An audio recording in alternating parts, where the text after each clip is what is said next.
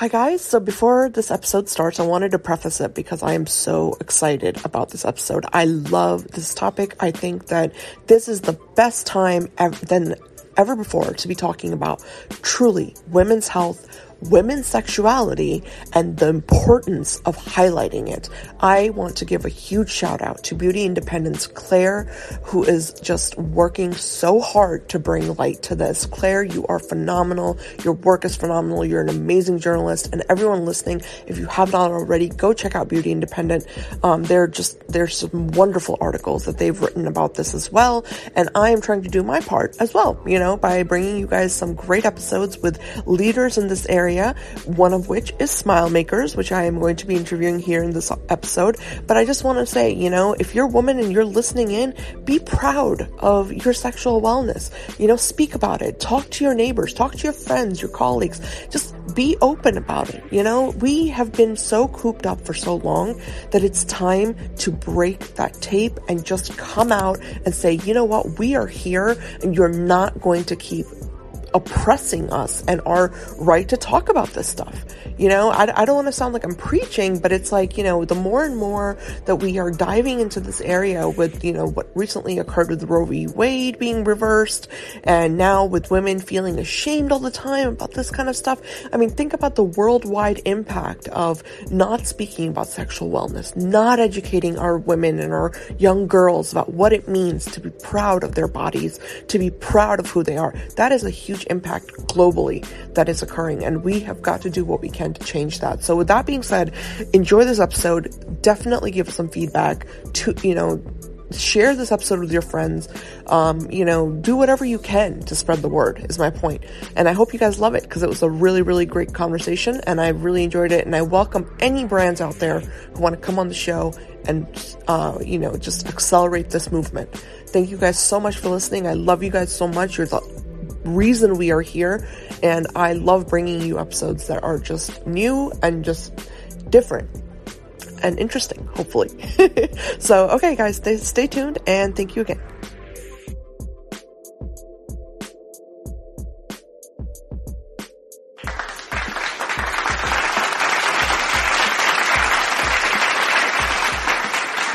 Hi guys, welcome back to Skincare Anarchy. This is Ekta, and I have a lovely guest with me. I am excited to be talking about this brand because I am a huge advocate for everything that has to do with women's health, everything that has to do with products that make our lives easier. So without further ado, I want to introduce you guys to the founder of Smile Makers, Cecile Ganu. Welcome to the show, Cecile. I'm so excited to host you. Thanks a lot, Ekta, for having me here. I'm really excited. We've been talking about doing this for a while, so I'm glad we finally found the time to do this. Likewise, yes, I'm very, very excited. And I think the brand is absolutely wonderful. And I think it's actually ahead of its time. And I love that. So I want to get started and ask you, what got you interested in this category of female health and, just wellness, and how did the whole journey begin? Sure. So the whole journey began 10 years ago, actually. And when we started to look at the topic of sexual wellness, and more specifically sexual wellness for people with vulvas, what we realized was twofold. On the one hand, vibrators and lubricants, vibrators specifically, they were already very widespread. Like in the US, more than 1 out of 2 women had already used vibrators in their lives. And I'm using the word woman purposefully because at the time the studies were really done with that terminology. So it was a very widespread usage already, but 2/3 of non-users were actually curious to try. So the market for non-users who wanted to get into that category was already quite massive, but was absolutely not addressed with the offering on the shelf, the quality of the products, and the distribution strategy as well. And on the second hand, when we really looked in more details at the topic of sexual pleasure and how it is connected to our health, we found a lot of scientific studies documenting the mental and physical health benefits of sexual wellness that has to do with the fact that when we experience sexual pleasure, our body releases a whole cocktail of hormones that have an impact on our mood, on countering the effect of cortisol, the stress hormones, and therefore like boosting our immunity, boosting our mood, helping us sleep better, decreasing risk of even some type of cancers or some type of diabetes. The use of vibrator has also been positively correlated with some healthy reflexes, like giving yourself self-checks on the breasts and on the vulva, going for gynecological appointments every year. So there were a lot of reasons to look at this category as a wellness category, but it was absolutely not approached this way 10 years ago. So when we started at the brand, it was like, okay, we have a category that is a wellness category. Yeah. And there is a huge market of people with vulvas who want to get into that category, but they just don't relate with the way the products are done today, the way they are marketed, and where they are sold. So how do we change that? And how do we have a much more sane approach to the topic of female pleasure that is not sensationalized, but actually really educated and looking at it from the angle of health and wellness? So that was really the starting point of the brand. Yeah, and that makes so much sense to me, Cecile, because honestly, the health and wellness aspect of, an orgasm, if we can just be blunt about it, there's huge benefits here. I mean, I'm talking about not just the obvious stuff, which is regulating hormones, but it's also really, really helpful for women out there that suffer from something like PCOS, or if there's some sort of hormonal issue that you're dealing with when it comes to like regulating your periods. Studies have also found that that can be really aided, like you can be really helped by having normal orgasms or regular orgasms, and that actually helps with the regulation of your menstrual cycle, and it helps with also how that menstrual cycle proceeds during the month. So whether if you're somebody who is experiencing very, very painful cramping, or something that's going along with just not normal periods, this can all be helped out if you're just practicing a healthy sex routine or self-care routine in this way. So I think yeah, absolutely. And that was really like, okay, to us what was shocking is that this is a topic where, scientifically speaking, there is no reason for such a huge taboo to exist, but there is a huge taboo, and even more so around the topic of female pleasure. So the reason why we wanted to change the category and make it a mainstream category was also to normalize the perception of female pleasure. So it was really important for us, for example, when we started out Smile Makers, to bring the category in mainstream retail. And we were the first brand in that space to do that. It was a tough business decision, because it was like, okay, we know that if we want to convince mainstream retailers to start selling vibrators, they're going to want to be different from adult channels. They don't want to be associated with adult channel. So if we want to enter that space, that means we're going to have to say no to adult channels. And we did not feel that our brand actually really fitted into adult channels the way they were at the time, because this is a space that has changed a lot as well. So we made the business decision not to sell there and really to focus on opening our mainstream retail, which took years and was a complicated process, but now the momentum is there. And it was to be very pragmatic about how do you change mindsets.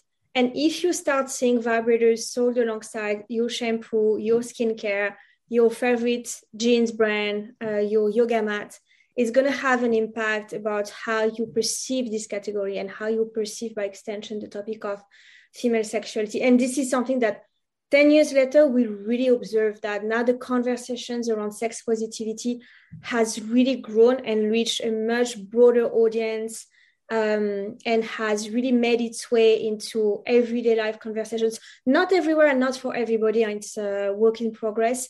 But the change is quite dramatic to see.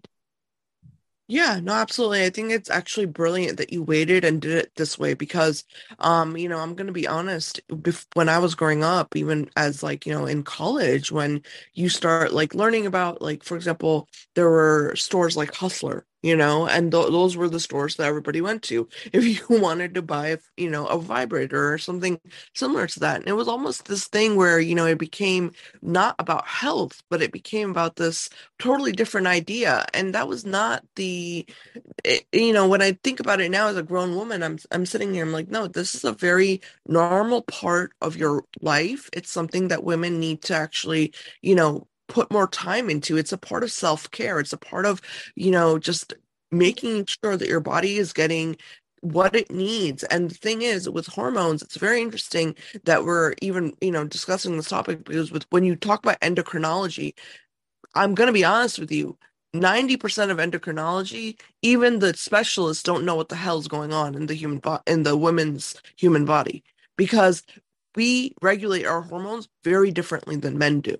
Mm. And that's why I kept bringing up that thing when I said about the menstrual cycle thing because it's something that a lot of women don't understand or realize is that there are other ways that we can take precautionary measures to make sure that one, we're reducing the risk for ovarian cancer, we're reducing the risk of uterine cancer, and all of these things are tied to hormones like oxytocin, and which is one of the hormones that's released when we have an orgasm.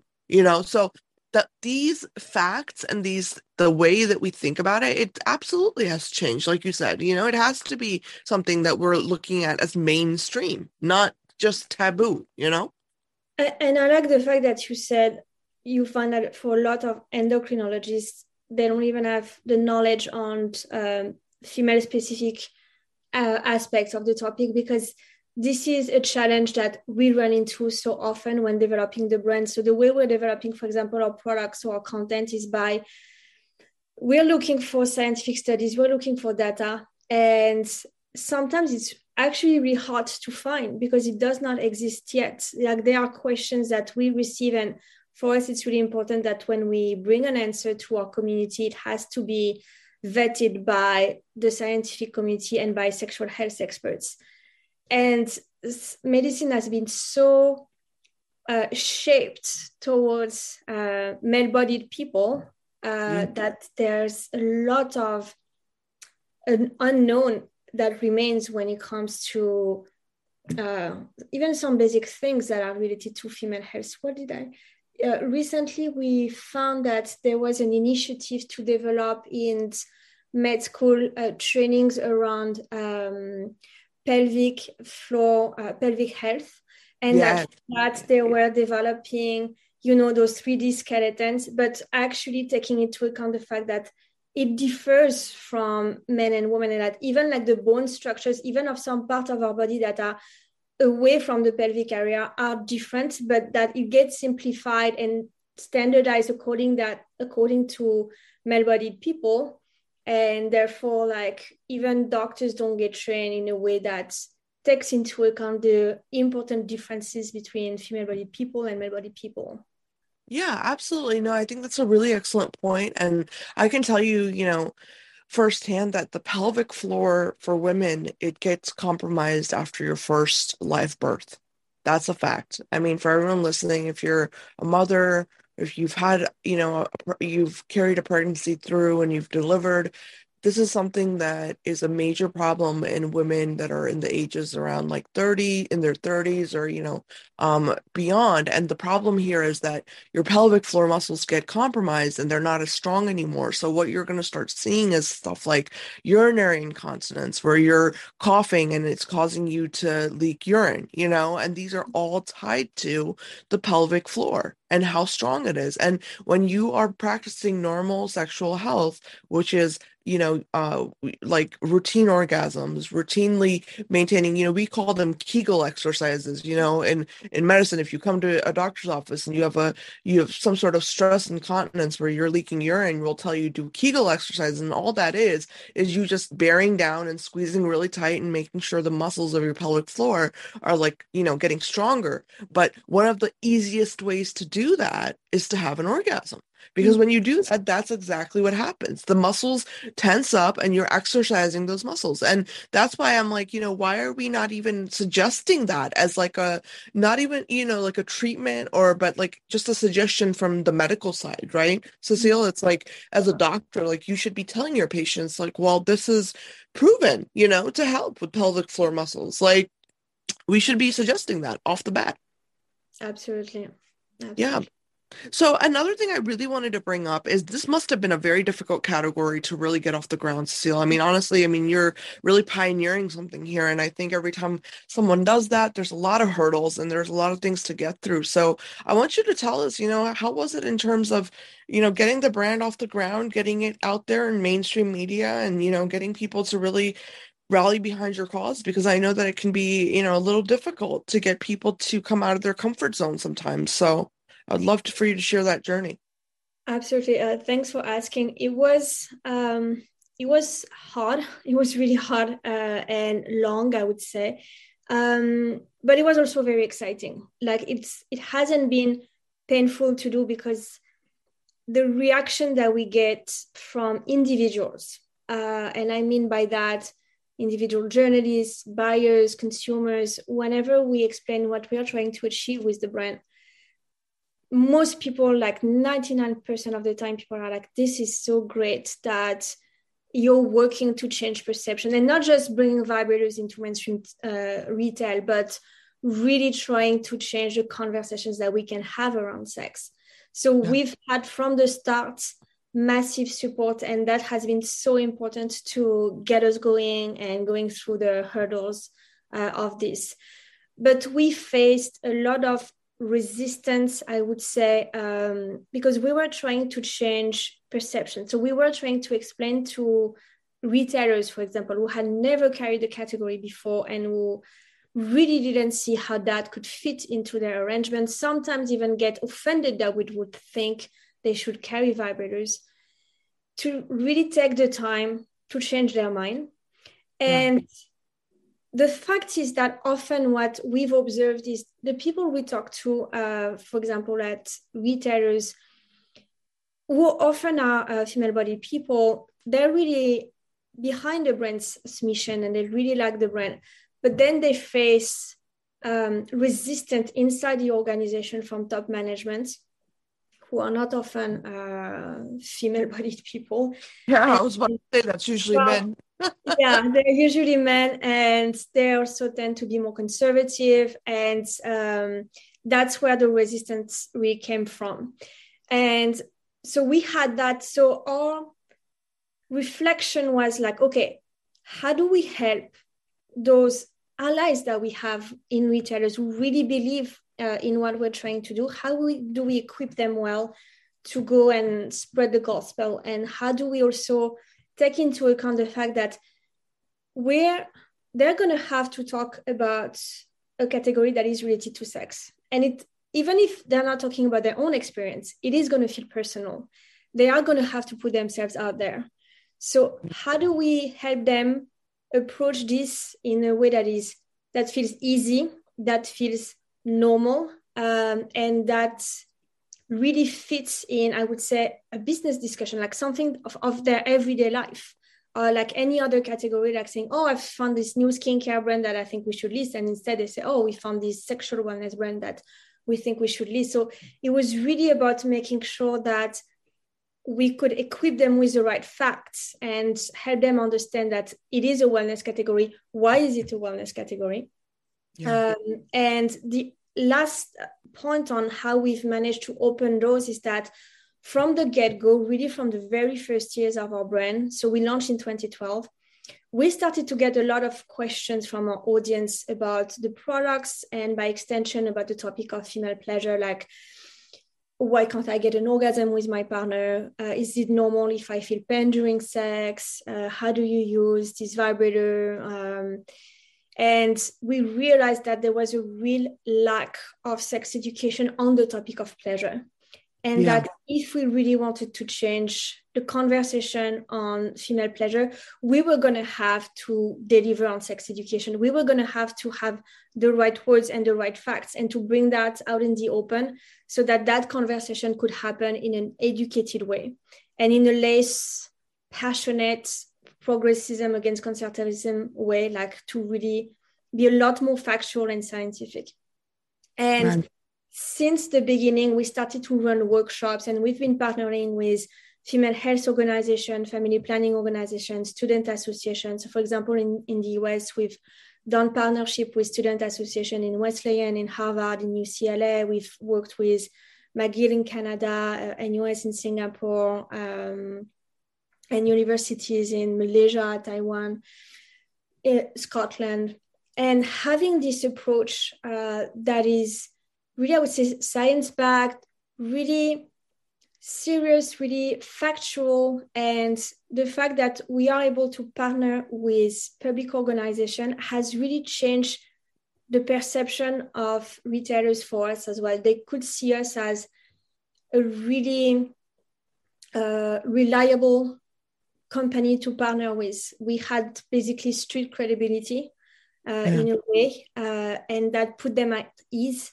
And that also means that when we come in, we can work with them to launch that conversation with their audience in a way that they know is going to resonate with people. Because we're not going to come in and say, have wild sex with these vibrators. We're going to come in and explain, okay, why is sex an important part of our everyday life? How does that contribute to our health? And like to really have the story, and then we have the products. But the products, they're just a part of the story. The story is a lot bigger and a lot more important and exciting. Yeah, no, it's a very, I think that there's so much more, than we can even cover in a podcast. I mean, there's so many layers to this concept of normalizing, sexual wellness, whether it's for women, men, non-binary individuals. It doesn't matter. It's a fact of opening up the conversation like we are here and just making people feel comfortable with words like sex, vibrators, whatever words for you growing up were taboo, become comfortable with that because it's not about, it doesn't have to be taboo. And, with the recent, what happened, with the recent Roe versus Wade overturning, I mean, I think now is a time more than ever that we as a community of people, not just women or men, but just as everyone, we need to start discussing these things. We need to, really sit down and think like, what is it that we're doing, And especially when I think about future generations, it's like, do you really want children to grow up in an environment where they feel like, they don't know themselves, they can't express their sexuality, they don't understand their sexuality? These are all questions for me that come up. And, I know they're broader scale questions, but it's all tied down to like small decisions that we make. And one of them is things like, do your parents feel comfortable in their own home talking about vibrators or discussing that or whatever, whatever that is for you, as an individual. My point is just don't be so closed off that you're not even, opening up a discussion or opening up a conversation. So I think your brand is absolutely ahead of its time. And by the way, I want to tell you, I absolutely love the ballerina. It's my favorite. It's a really great My product. favorite as well. Yeah. Yeah. Wonderful product, and the quality is so good. And that's one of the biggest hallmarks I wanted to cover with you was this quality aspect, because I'm not gonna lie, growing up in the 90s, like I mentioned, the only place we could go was Hustler. And I remember going to Hustler once and I was like, who would ever want to use some of these? Because the quality of those products was just complete trash. I was like, this is just not even, it's like they didn't even consider what they're making. They just kind of did it Yeah. to, you know what I mean? So I Yeah. wanted to talk to you about that in terms of like, what are some of the materials that you wanted to use and like, the research that you had to do before you crafted or engineered the products. So in terms of approaching the manufacturing process at Smile Makers, so the same way we wanted to develop a brand by applying the same standards you would apply for distribution and communication as you would for any other wellness brand. So we wanted to be sold in the same spaces. We wanted the conversations to happen in the same publications, Instagram accounts. We apply that as well in our manufacturing process. So we are not working with traditional vibrator manufacturer. We work with suppliers who also work with brands like Bang & Olufsen or Fitbill, Nike Field Band, and we really have strong expertise when it comes to high-end consumer electronic goods. And that means that they have very high standards for the components that they will source. And for the vibrators, we wanted to have a texture that would feel extremely luxurious on the skin, that would feel very smooth, that would be very safe as well. And that would not require any animal testing either. So for that, what we did is that we selected a silicone that we get polished to really create a very smooth touch on the skin. And we use food grade silicone, which is as safe as baby kitchenware, but does not require animal testing, because basically, if you use medical grade silicone, it is for products that stay in the body. I think it's over either 30 hours or 30 days. But in any case, your vibrator is not supposed to stay in your body for 30 hours and even less 30 days. So it doesn't make sense to have medical grade silicone, because to have that, you need to test on animal. The silicone needs to be tested invasively by injecting it in animals. Basically, you need medical grade silicone for implants. So that was an important criteria for us as well. And when it comes to how we approach the rest of the development process, so in terms of components, we want to have very safe and high quality components. When it comes to the ergonomics, that's where we get very nerdy and we really dive into the latest research on female anatomy, female pleasure. So for example, when we developed the ballerina, let's talk about the ballerina since you've mentioned it.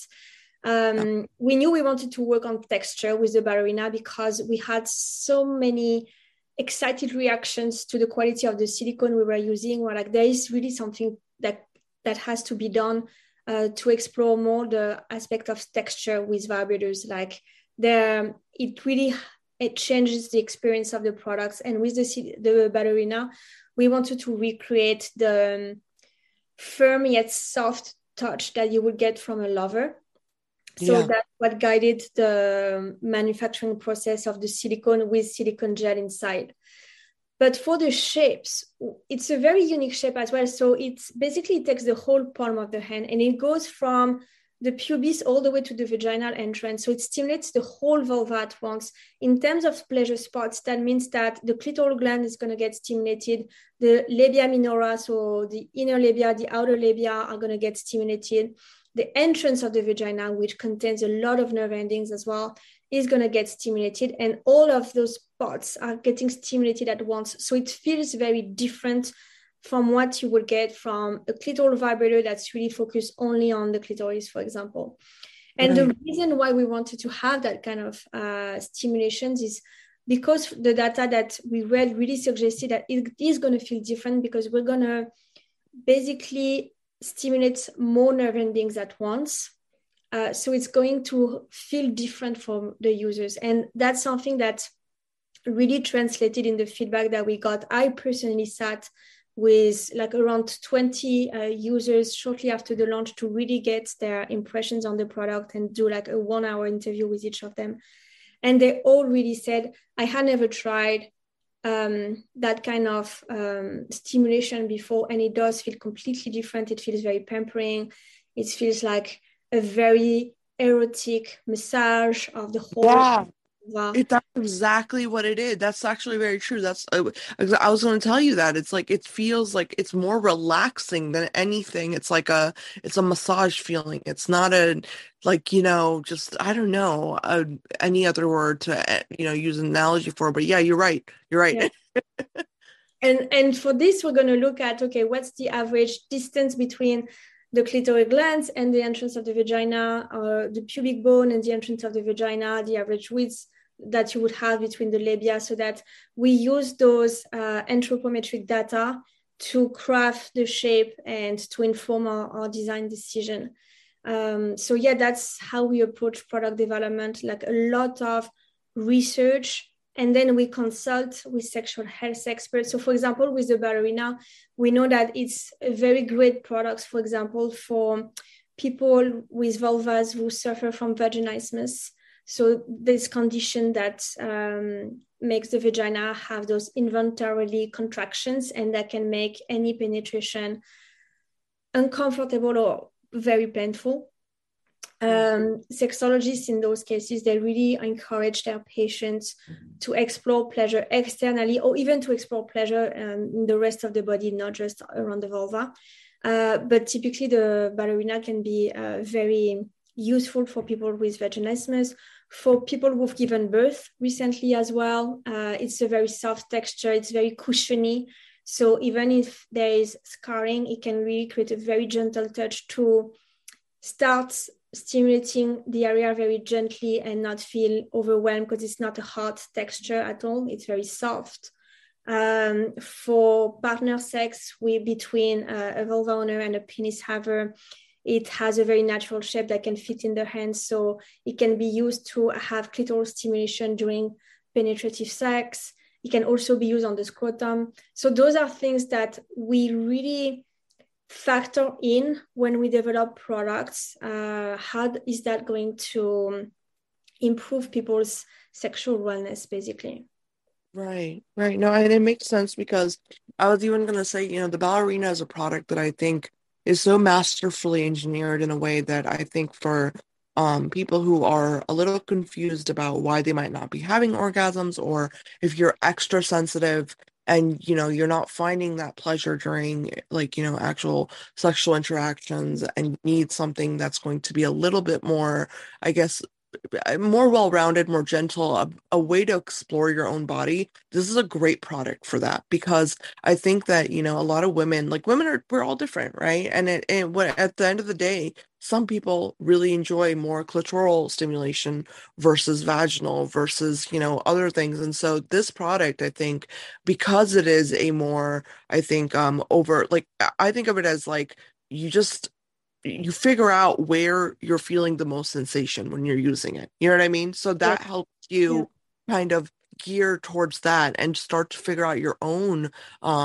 just pleasure points and where you need to target, because a lot of women don't know. I mean, honestly, I have girlfriends who have told me, like, they've been with somebody and they've never had an orgasm. And I'm like, well, it's like, well, instead of blaming that person, it's more of, do you understand your own body and do you understand your own pleasure points? And that kind of conversation comes up and it's like, well, no, I don't. And so this is a really great product for any of you listening that maybe struggle with that a little bit, because it's going to help you figure that out. So that's also a big reason I love this product. It's a very, very unique approach to vibrators, I think. I mean, usually you see the typical, it's the typical design, but you've got very, very customized designs. And that's why I was asking you about, really how you crafted your products, because they're very well thought out, in terms of the female anatomy. So Thank you. And you said something that made me think of something and I've forgotten. What was sorry. I hate It when that happens. come back. Yeah, it's a really, Cecile, you've created a really, really, really cool line. And I think that, more people need to be kind of following in your footsteps, whether that's through the same way or whether that's through, designing products that are really in conjunction with what you've created. Because, now, like I said, now more than ever, we need to focus on women's health. We have to, I remember the questions that, like the point that I wanted to raise, because you've talked about friends who come and say, oh, I've never had an orgasm with this partner. This question around not having an orgasm with a partner is by far, again, the one that we get most asked. And over the years, we've come to realize that there are a lot of layers to that question. So oftentimes, not always, but oftentimes it is asked in the context of heterosexual sex.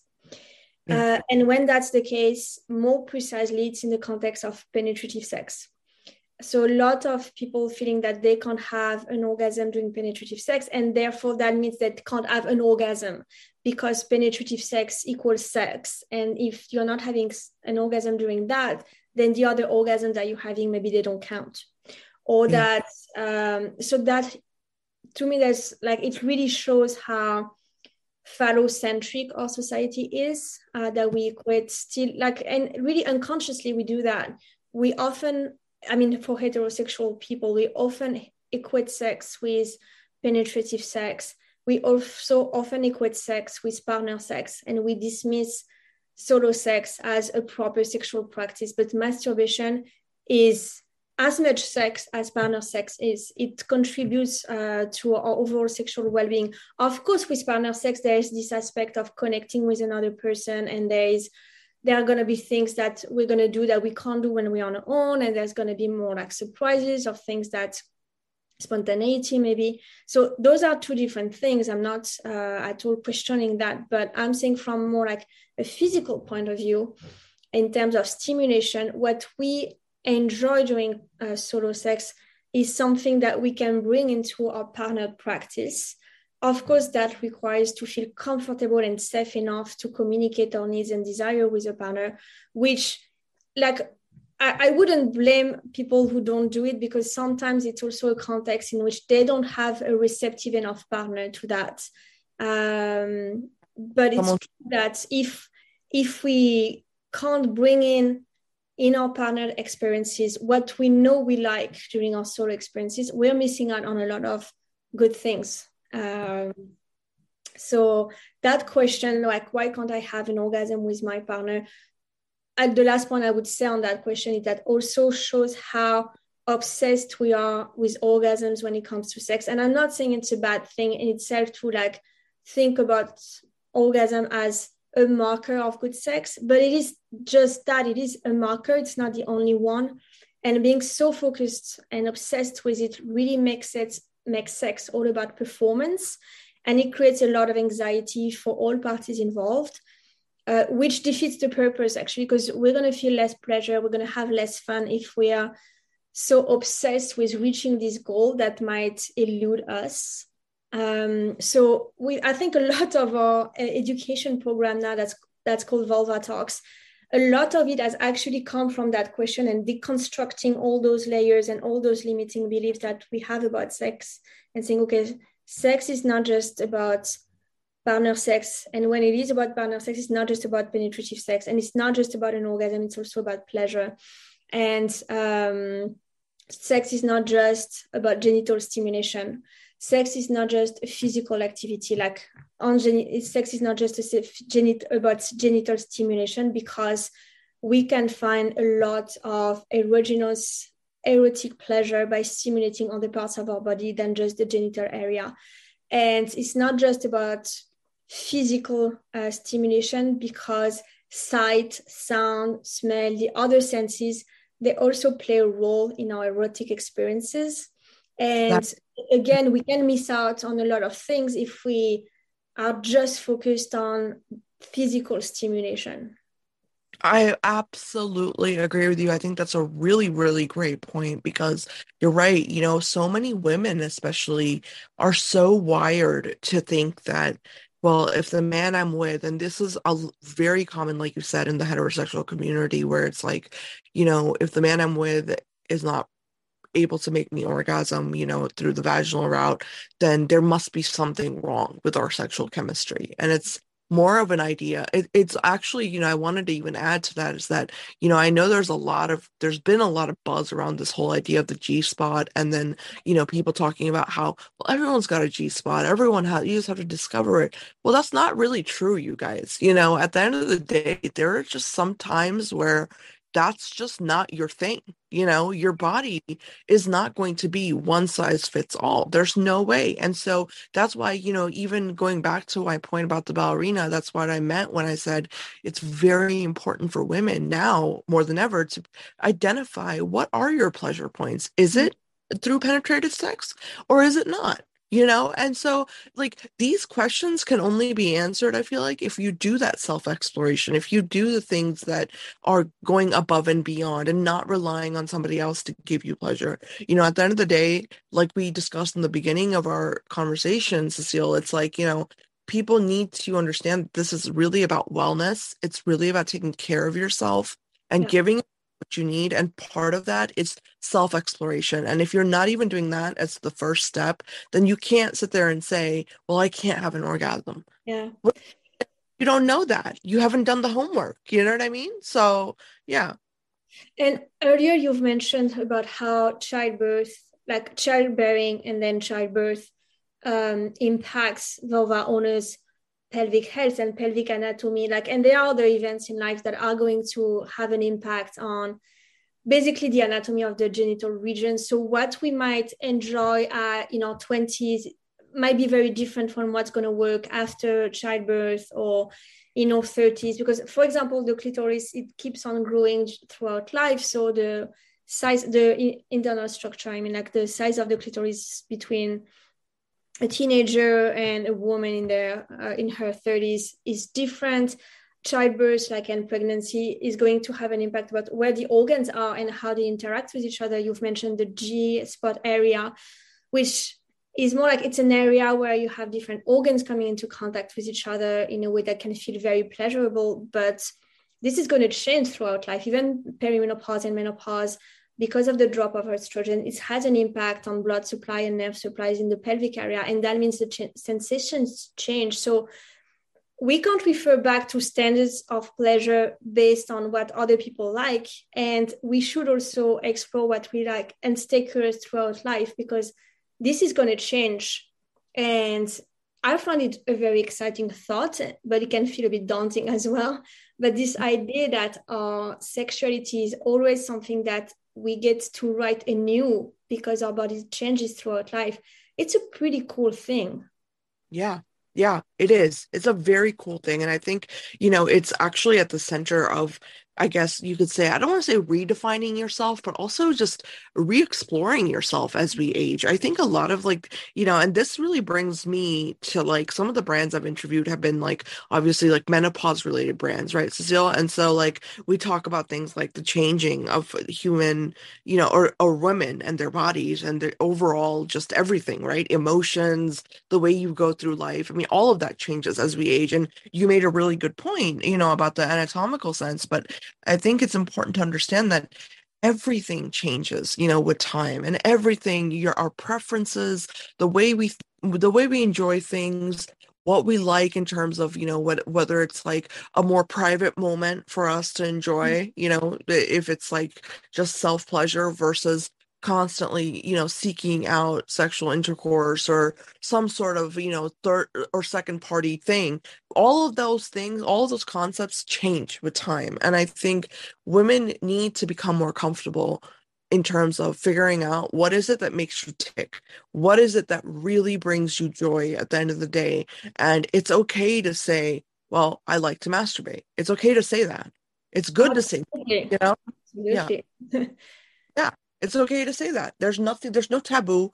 We're not living in the 60s. Come on, let's be honest. I mean, there's so many women that, unfortunately, because they grew up in a different generation, they're not as comfortable. And I just want to say to everyone listening, if there's some of you out there that are still kind of, you blush a little bit when you hear these words, or these are things that not so readily talked about, they've been kind of hammered into our culture where women aren't supposed to talk about them. And I really stand to challenge that, because that's really deterring us from practicing the best norms that we can in terms of women's health. And like we talked about, Cecile and I here in the episode, there's a lot of factors that tie into what happens to your body when you have an orgasm.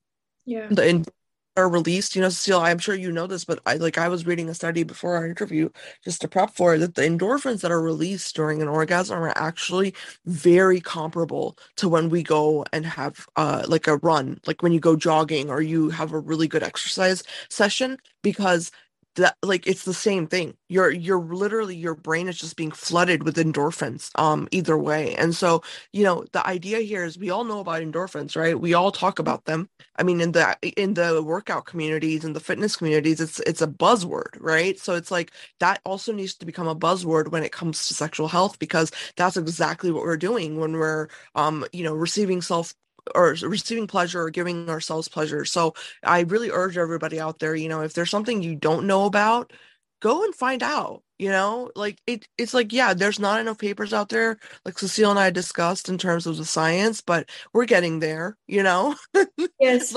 So people who are looking for information, you can come on our website, smilemakerscollection.com. There's a sex ed program. It lasts less than 1 hour. It's all about pleasure anatomy, and it's packed with fun facts and educational information about vulva owner's body and pleasure. And like, I've learned so much working in this category about my own body. Right. And I would say that what I've realized over the years, because you've talked quite a bit about the taboo and how that's first it's holding us back, and it is hampering progress. What I've realized in all these years developing this brand is that when I'm really clear about, okay, I said vibrators, it's for sex and for orgasm to stimulate the clitoris, people during like a fraction of a second, they're a bit taken aback. And then that's it, the conversation starts and they're really interested because there's no awkwardness created by me shying away from the actual words. And whenever I unconsciously go for more indirect descriptions and I talk more about intimacy or like massagers for vibrators, and I talk about, I basically use vague words, then the awkwardness settles because the taboo comes in. Like, a taboo is really easy to break. You name the things and the taboo is gone, because a taboo is not naming things. So the moment you name things, you're already breaking the taboo. And we've realized how deep the taboo around female sexual body and sexuality is when we've started working on intimate wipes. Because we realized that almost all the brands out there that create intimate wipes, they talk about wipes for the vagina. And if you look at a lot of description for intimate wipes, they talk about how to use them for the vagina. So first of all, the vagina is this internal tunnel. So it's an internal organ that connects the cervix of the uterus and the vulva. And it's a self-cleaning organ. We should not be washing our vagina. It's actually something that can trigger yeast infection and other kind of conditions for the vagina. We should be talking about the vulva when we're talking about the external part of the genitalia. And most of us, we don't even know that word the same way. We know that our nose is called nose and our eyes are called eyes and our fingers are called fingers. And we've known that since we were kids because adults are using the right words for all body parts except this one. Yeah. And when we talk to a therapist who specialized in the questions of sex education for children, she explained to us that the taboo settles in very early on in life. Like, children, they pick up stuff very quickly. So if before they're even 3 years old, they've realized that we get comfortable with this part of the body, we don't even name it, they internalize that and it becomes a taboo for them and they become really embarrassed about it. And that's even more true. I mean, the taboo is even stronger with little girls. And there's an incredible video that I always recommend to people. It's a TED Talk by Peggy Orenstein when she explains a study that she did on sexual behaviors among young teens in the US. And she explains how this like really very powerful taboo that has been ingrained in our brains around our vulva it has created this massive industry about how to change the appearance and the smell of the vulva. And it explains why there really an asymmetry in sexual behaviors between like female teens and male teens. For example, female teens are less likely to receive oral sex than giving it. And it's not just a matter of male teens not being willing to give oral sex, but it's also a matter of female teens not feeling comfortable showing their vulvas that close to a partner because they feel that it's dirty. And those things have a quantified impact on our sexual wellness, and that quantified impact is called the orgasm gap. So if you are a female-bodied person and you are in a heterosexual relationship, you have a 65% chance of having an orgasm during an encounter. If you are a male-bodied person in a heterosexual relationship, you have a 95% chance of having an orgasm. The difference is massive. And it has a lot to do with the fact that we don't talk about female sexual anatomy, and therefore we don't understand that we get more pleasure from the clitoris because of the anatomy of the clitoris and because of the anatomy of the vagina. The vagina has less nerve endings, otherwise childbirth would be completely unbearable. And it's really a lot of education, and it starts early. So to break the taboo, it's really about talking about like sexual organs the same way we talk about other organs, and to talk about sex the same way we talk about everything else. It does not mean that you need to overshare about your sex life with everyone and anyone. I've been talking about sex for the past hour. You don't know anything about my sex life. Those are two different things. But I've been talking about sex the same way I would be talking about sports, since you've mentioned sports. We could be talking about the benefits of sports. Same. Exactly. No, that's a very, very valid point. And I think, you really, really touched on a very interesting point there, which is this idea of not understanding what the proper naming of sexual parts is. And I think that's, I want to share a story with you actually, and this actually blew my mind. And I was sitting there just confused more than anything. There was somebody on the TV and they were talking about how they think that when babies are born, doctors guess what the gender is. Now, where the hell, why would you ever say that? That's, to me, when I heard this person say, and this person I'm referring to that was saying this was probably what, early teenager, 16, 17 years old. And I'm sitting here thinking, I'm like, there is so much misinformation around just terminology and what like the different body parts are and what their function is. And, we talk about things now, like you said, there are more brands coming out of the woodworks when it comes to vaginal health. But in reality, we don't need to focus on vaginal health. We need to focus on vulvar health. Vulvar health is really more important, and vaginal health is more of a leave it alone if there's nothing broken. There's no reason, would you go and go inside of your liver and try to cleanse it? No. Think of your vagina the same way. Like if you're going into any internal organ or internal structure of our body, you're going to, no matter what, disrupt something there, whether that's the microbiota, whether that's the balance, like the pH balance, something's going to go wrong. And this conversation actually really talks about, or really kind of hints at that concept of douching that people were talking about a few years ago, where they realized that, women who use douche products are actually more prone to yeast infections, bacterial vaginosis, all of these kind of things. And that's very true. And the same goes for these new kind of products that are coming out, which are the wipes. It's a very, very, it's a generational problem, I feel like, Cecile. Like, it's just this lack of information and also the propagation of misinformation over years and years and years. And now we're at a point where it's like, little girls don't know about their own anatomy. Grown women don't know about their own anatomy. And like you said, yeah, I totally believe you with those stats about, when it comes to oral sex, because I know a lot of women that are like, well, I would rather give than receive. And I'm like, is that because that's your preference? Or is that because you're too confused about what it is that you're going to experience if somebody were to perform oral sex on you? So it just makes you wonder, right? Like, it makes you like think like, what's really going on here from a psychological standpoint, and how can we really help, kind of clear that up? But I mean, this is such a huge topic. It really is.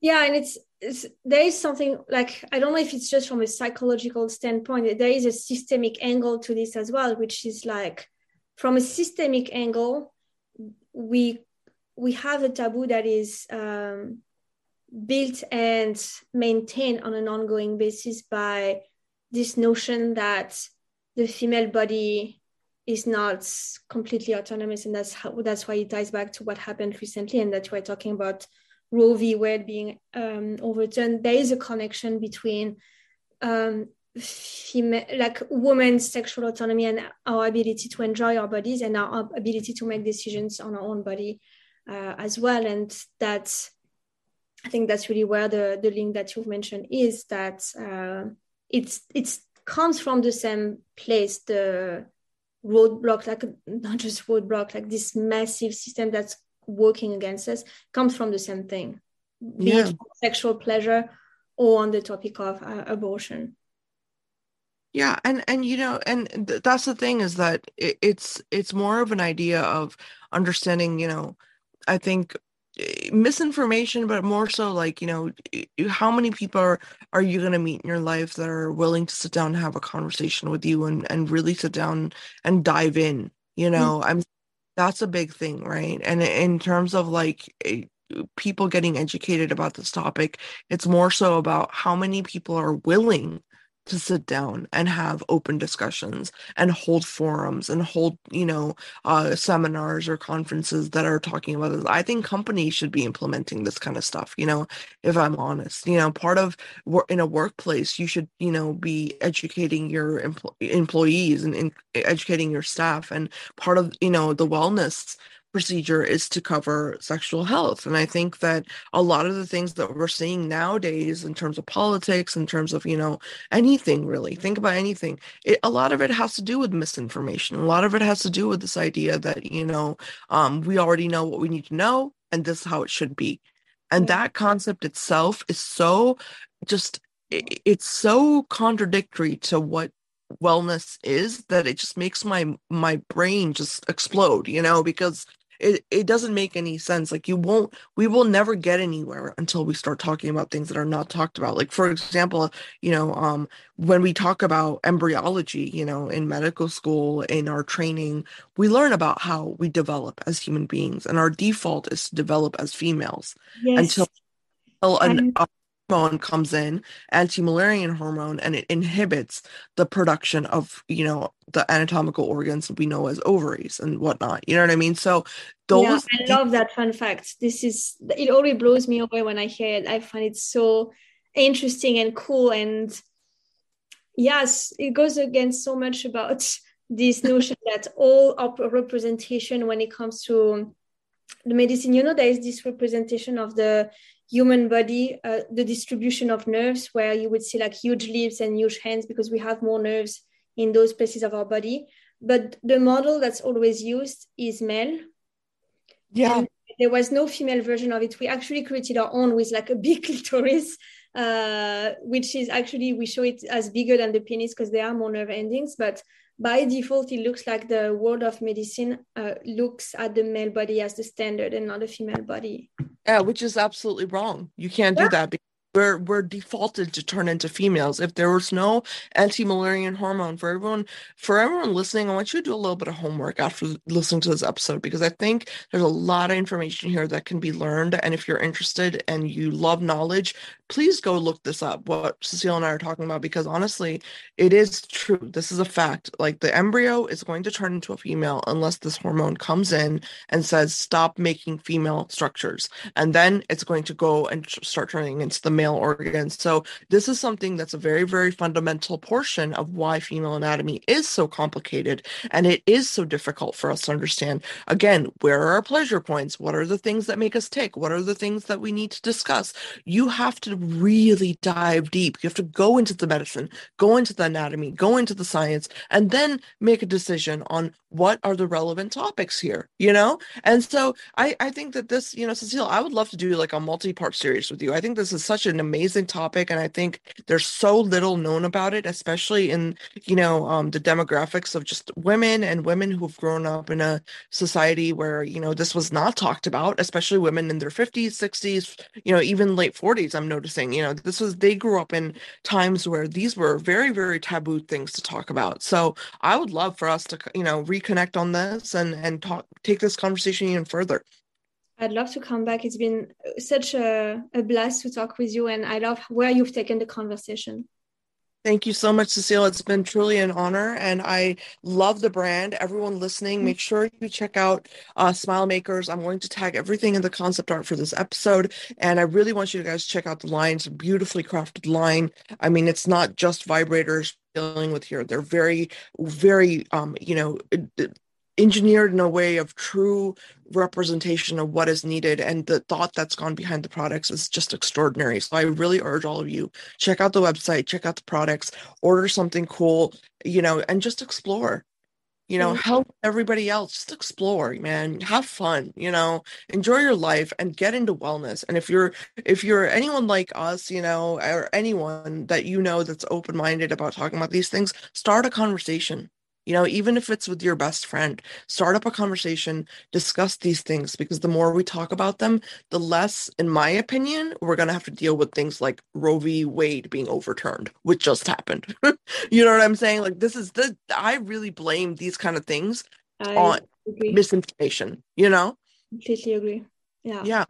Well, thank you so much, Cecile, and it's been lovely, and I will be back next time for everyone listening. Bye. Thanks, Ekta.